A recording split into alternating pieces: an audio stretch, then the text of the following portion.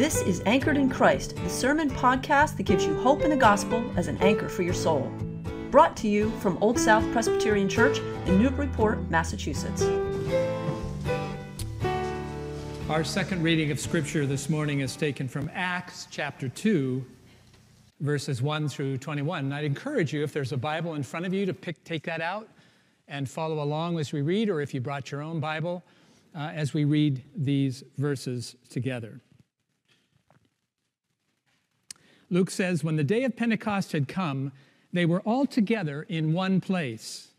And suddenly from heaven there came a sound like the rush of a violent wind, and it filled the entire house where they were sitting. Divided tongues as of fire appeared among them, and a tongue rested on each of them. All of them were filled with the Holy Spirit and began to speak in other languages as the Spirit gave them ability. Now there were devout Jews from every nation under heaven living in Jerusalem. And at this sound the crowd gathered and was bewildered, because each one heard them speaking in the native language of each. Amazed and astonished, they asked, "Are not all these who are speaking Galileans? And how is it that we hear, each of us, in our own native language?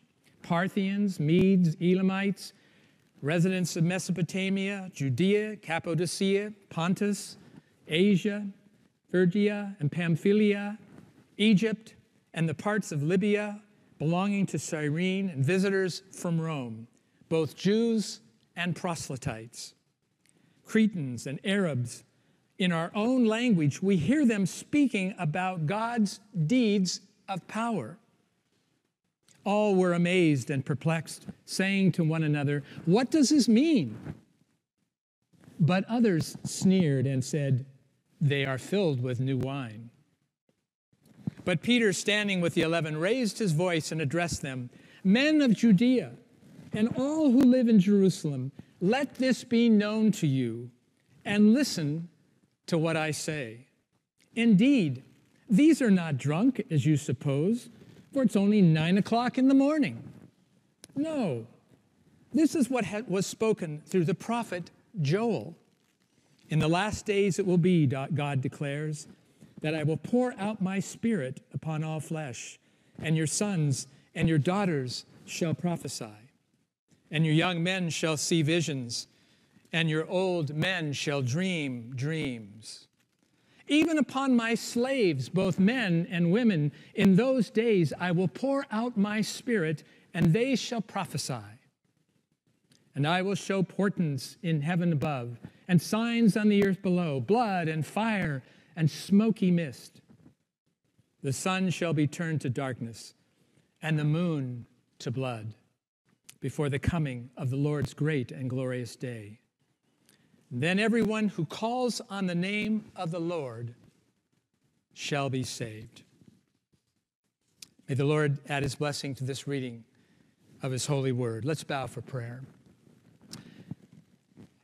Dear God, we pray that as we are gathered here this morning, that you'd help us lay aside all of the things that we bring that distract us, so that we can truly focus on what you have to say to us, not only through the sermon, but in all of our time together this morning as we worship and as we fellowship. Open our hearts, open our ears, open our lives to you. So we ask these things in Jesus' name. Amen.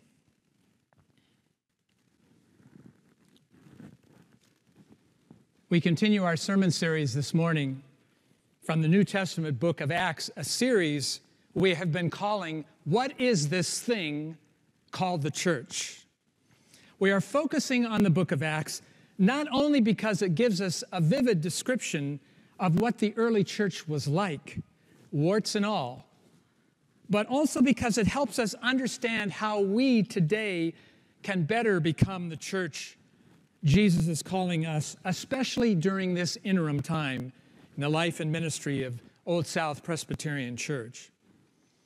Over the past couple of weeks, we have been reminded that the church exists for a specific purpose, and that purpose is that we might witness to Jesus in the places where we live and work and play, in the communities where we are.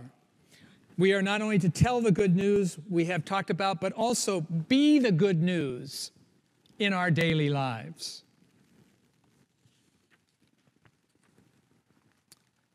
We have been reminded that the same command Jesus gave to his disciples to be witnesses to his words and deeds is also given to us, to you and to me. And we have noted that the only way the early disciples were able to be the kind of witness, were able to have the kind of witness that they did in their communities where they were, is because they were empowered by the Spirit. Now, in the verses that we read just a few moments ago from Luke chapter 2, Luke gives us a dramatic description of that Holy Spirit empowerment, of those early disciples being empowered by the Holy Spirit's fire. Luke tells us that it was that Spirit's fire that changed the disciples from a group of ordinary, everyday, frankly frightened individuals after Jesus had been crucified. They weren't sure what they were going to do or if the authorities were coming after them, and they were concerned. Luke says they went from being these frightened disciples into these bold witnesses for Jesus Christ in their community. Something happened in their lives to make that change. And Luke describes for us what that thing was in these verses that we looked at. Not only were they witnesses, but they became, as Scott reminded us last week, bold servant leaders for Jesus. Now, I'm aware that the sermon title, A Church on Fire, may be a bit close to home for some of us here at Old South. As you know, at Old South literally almost became a church on fire on Christmas Eve. When was that? 2 or 3 years ago? Year and a half? Was it that recently? And where was that? Was that over here? Where was that little deviant candle? Okay, so I see that hand. That's where the candle was. So a year and a half ago, when that renegade candle, Christmas Eve candle, near the window, tried to burn Old South down. Debbie and I were not actually here for that particular worship service, but those of you who were here or here during that time will remember that. And fortunately, that little errant candle over there was discovered in time, and that did not happen, although I understand there was some fire damage and some smoke. But as I was thinking about that, I was reminded of what happened at First Presbyterian Church in Columbia, South Carolina one time, a number of years ago. The members of the church were worshiping in their sanctuary, as we are today, when someone outside noticed that the church was on fire. They noticed fire coming out of the Christian education wing in that building. Apparently, smoke was pouring out of all the windows, and flames could be seen from all over the neighborhood. And the person who saw the fire wisely called 911. Fire department came racing to the scene. And as the firemen ran up to the front door of the sanctuary, the congregation, who were still unaware of this fire going on in their building as they were worshiping, they were just finishing singing their final hymn. And apparently the hymn they were singing, which is not in our hymn book, I actually looked, it's not in our hymn book, but a hymn that some of you may know or have heard, the hymn that they were singing was, "Look ye saints, the sight is glorious." Now, certainly they were not thinking of the fire in their building, I'm guessing, when they were singing, "The sight is glorious." I'm guessing if they had known there was a fire in the building, they probably would have sung something a bit more appropriate. Maybe something like, "Onward Christian soldiers marching out the door." Fire is certainly an appropriate image when we read Acts 2, and "Look ye saints" is certainly an appropriate hymn, because it was indeed a glorious sight on that first Pentecost when Old First Church of Jerusalem caught fire by the Spirit. And fortunately, we have an excellent account of that fire in these chapters, in this chapter 2 of the book of Acts. So I want to look at these verses again. Again, if you have that in front of you, you can follow along with me a bit. There's a lot here. We don't have time to touch on all of it today, but we're going to try to get the gist of it. Luke says that there was in Jerusalem a large gathering of people, religious Jews from all over the world, in verses 8 through 10. And he describes in those verses the places where they came from. And if you went to a map and followed those verses and went to a map and saw where all those places that Luke mentions, you'd notice that it was really all over the Roman world where people were gathered in Jerusalem on that first feast of Pentecost. Pentecost, as you probably remember, was one of those feasts or festivals that Jewish people, especially Jewish men, were required to attend, if possible, throughout the year. So there was a lot of people in Jerusalem, Luke tells us.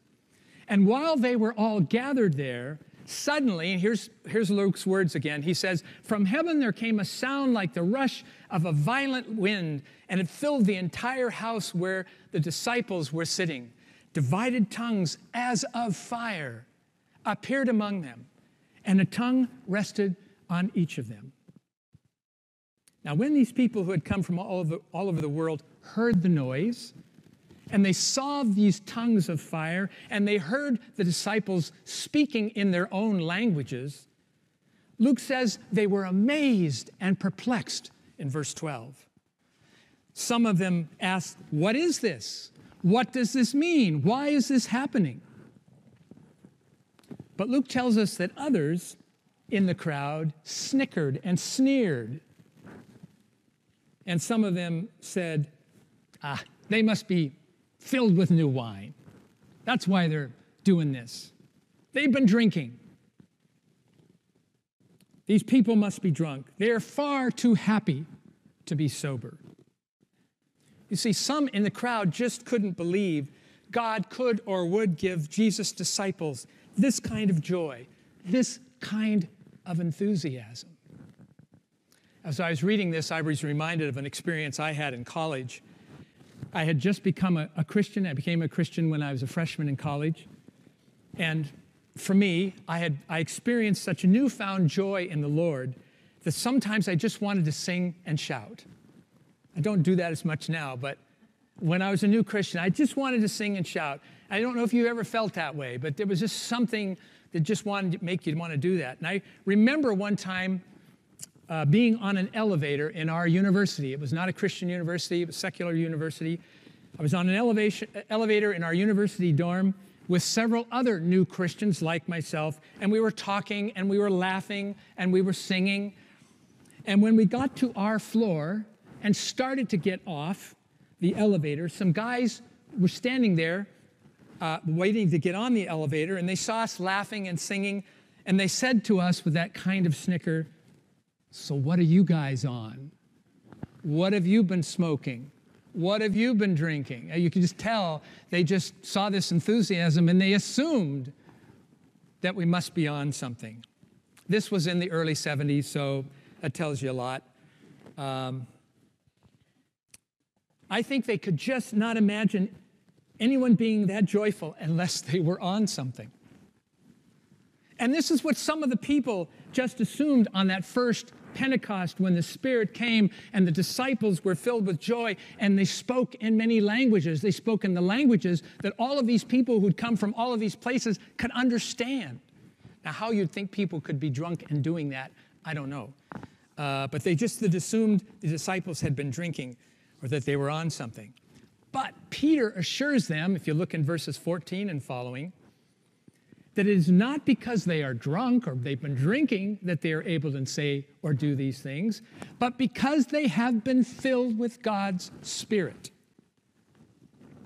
Verse 17 and following, Peter quotes from the Old Testament prophet Joel. Debbie and I have been reading through the Old Testament. We haven't gotten to Joel. We're in Jeremiah right now. It takes a while to get through Isaiah. It takes a while to get through Jeremiah, but we will get to Joel. And Joel says in his prophecy, he predicted that in the last days, God would pour out his Spirit on all flesh. And this pouring of his Spirit on all flesh would have such a cataclysmic effect on the early disciples that they would truly become a people infused with God's Spirit and empowered to be his witnesses. Frankly, I think if this had not happened, those early disciples would have just floundered. Would we have even known about the church if the Spirit had not come in the way that the Spirit came? He said they would be his witnesses where they were and in all Judea and Samaria and to the very ends of the earth. And that's literally what happened at Pentecost. They became a church on fire. A number of years ago, there was a string of church fires that happened in Alabama. Remember that a few years ago? Authorities for several weeks didn't know who was setting these churches on fire. And it went on for a week or two. And there was great concern about it. Finally, they got a tip and found out that 3 college students were doing this, and they were arrested, and they were accused of setting 5 Baptist churches on fire one day, and then a few days later, 4 more churches, a total of 9 churches. But a break in the case didn't come until one of the suspects finally confided to someone that he had, and I quote him now, done something stupid. You think? He confessed that and these were his words, he said, he confessed that he had set a church on fire. Those were his exact words. This reminds me of an old country church that was on fire one time. The town's atheist was in line handing in buckets of water. You know, they didn't have fire engines, so they were handing buckets of water to one another, kind of that bucket brigade kind of thing. Seeing him in the charred entrance of the church, an elder of the church said to him, "This is the first time I've ever seen you in this church." The atheist looked up at him and shot back, "Well, this is the first time I've ever seen this church on fire." What does it mean to be a church on fire? Well, I'm sure it means a lot of things. But certainly I think a church on fire, at the very least, is a church that makes every effort to both worship and witness, as Scott Sundquist reminds us in the book we've been reading, Why Church? A church that seeks to live out the gospel both in life and in its ministry context. A church on fire, I think, is a church that takes seriously Jesus' command to be and to make disciples of Jesus. A church that not only seeks to know about Jesus, but to actually follow him. A church on fire is a church that ministers not only to its own members, but also to its community. A church that focuses not only on worship and mission, but also on evangelism and on justice and making a positive difference in the world. A church that prioritizes loving God and loving one another and loving neighbors. You see, I think the reason so many people were attracted to that early church, imperfect as it was, and it was not a perfect church. As we go through Acts, we'll see that there were problems and issues just like we face today. They weren't perfect. But still, they could see that there was something qualitatively different about their lives and their ministry and their relationships and their priorities and their actions that they were very attracted to. Their love for one another, their caring for widows and orphans, their concern for the poor and the needy, their commitment to serving strangers and their neighborhoods, their giving of their time and talents and resources, and their sense of community, their love for Jesus. People were attracted to these things, and they wanted to be a part of it. They were so attracted, Luke tells us later in Acts 2:41, that as many as 3,000 people came to faith on that day. 3,000 people. I think these verses in Acts prompt us to ask the question, can people on the outside see that we are a people spiritually on fire for Jesus? Can they see something of that enthusiasm, that commitment, that love for one another in our daily lives? Can people look at us and say there is something qualitatively different about our love for each other, our concern for one another, and I want to be a part of that?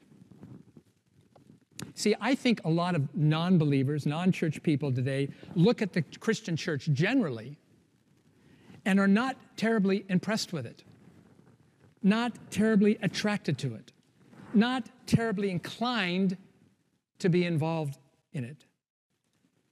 I just received an email. My friend Rick was here last week, and he sent me an email a couple days ago that was written by a person, and the title of it was The Decline of the Mainline Church.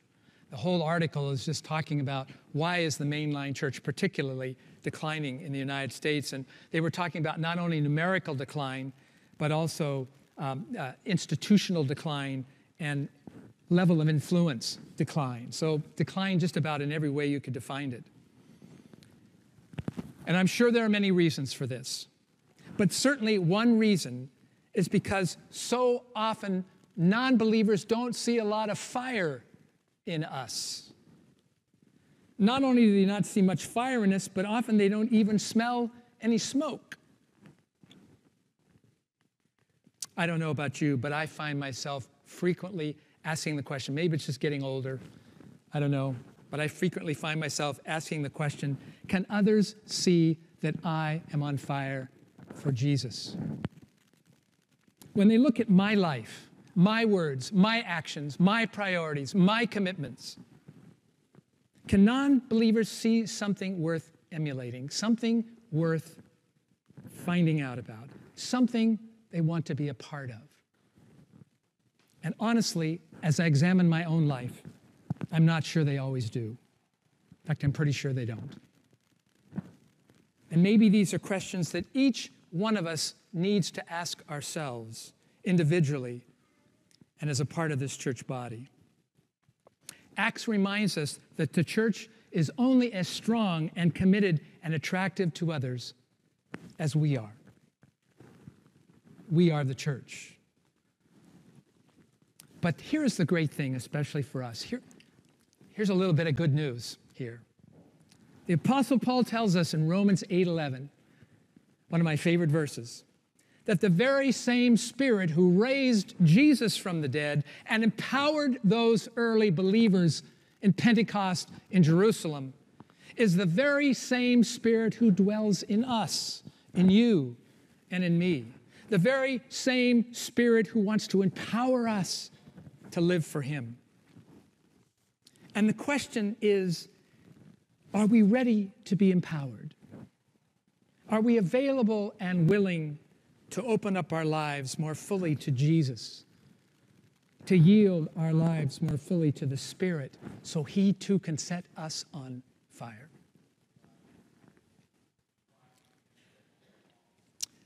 On this World Communion Sunday, we are reminded that Christ Church is so much larger than Old South or any individual congregation. It includes people from all over the world, just like on that first Pentecost. And we are reminded that we are part of a diverse body of believers from every people group and tongue and nation. We are members of a global fellowship of brothers and sisters, a worldwide movement of God over all the earth. And it is Jesus' desire to infuse His church wherever it is with His Spirit so that we too might be on fire for Him. And may it be so. Let's bow for prayer. Gracious God, we are so grateful that You have not left us alone. We know our own inadequacies, our own weakness. Help us, Jesus, we pray. We ask that You would indeed open up our lives more to You. Open up our lives more to Your Spirit working in and through us. We thank You for the many good things that are happening now in and through this church. And we pray You continue to even empower us more, that we might be the church You call us to be. And so we are grateful for Your Spirit's fire in our lives today and every day. So we pray these things in Jesus' name. Amen. Thank you for listening to this sermon from Old South Presbyterian Church in Newburyport, Massachusetts. If you'd like more information about our historic church, or you'd like to find out more about the gospel of Jesus, please visit our website at oldsouthnbpt.org. The peace of Christ be with you.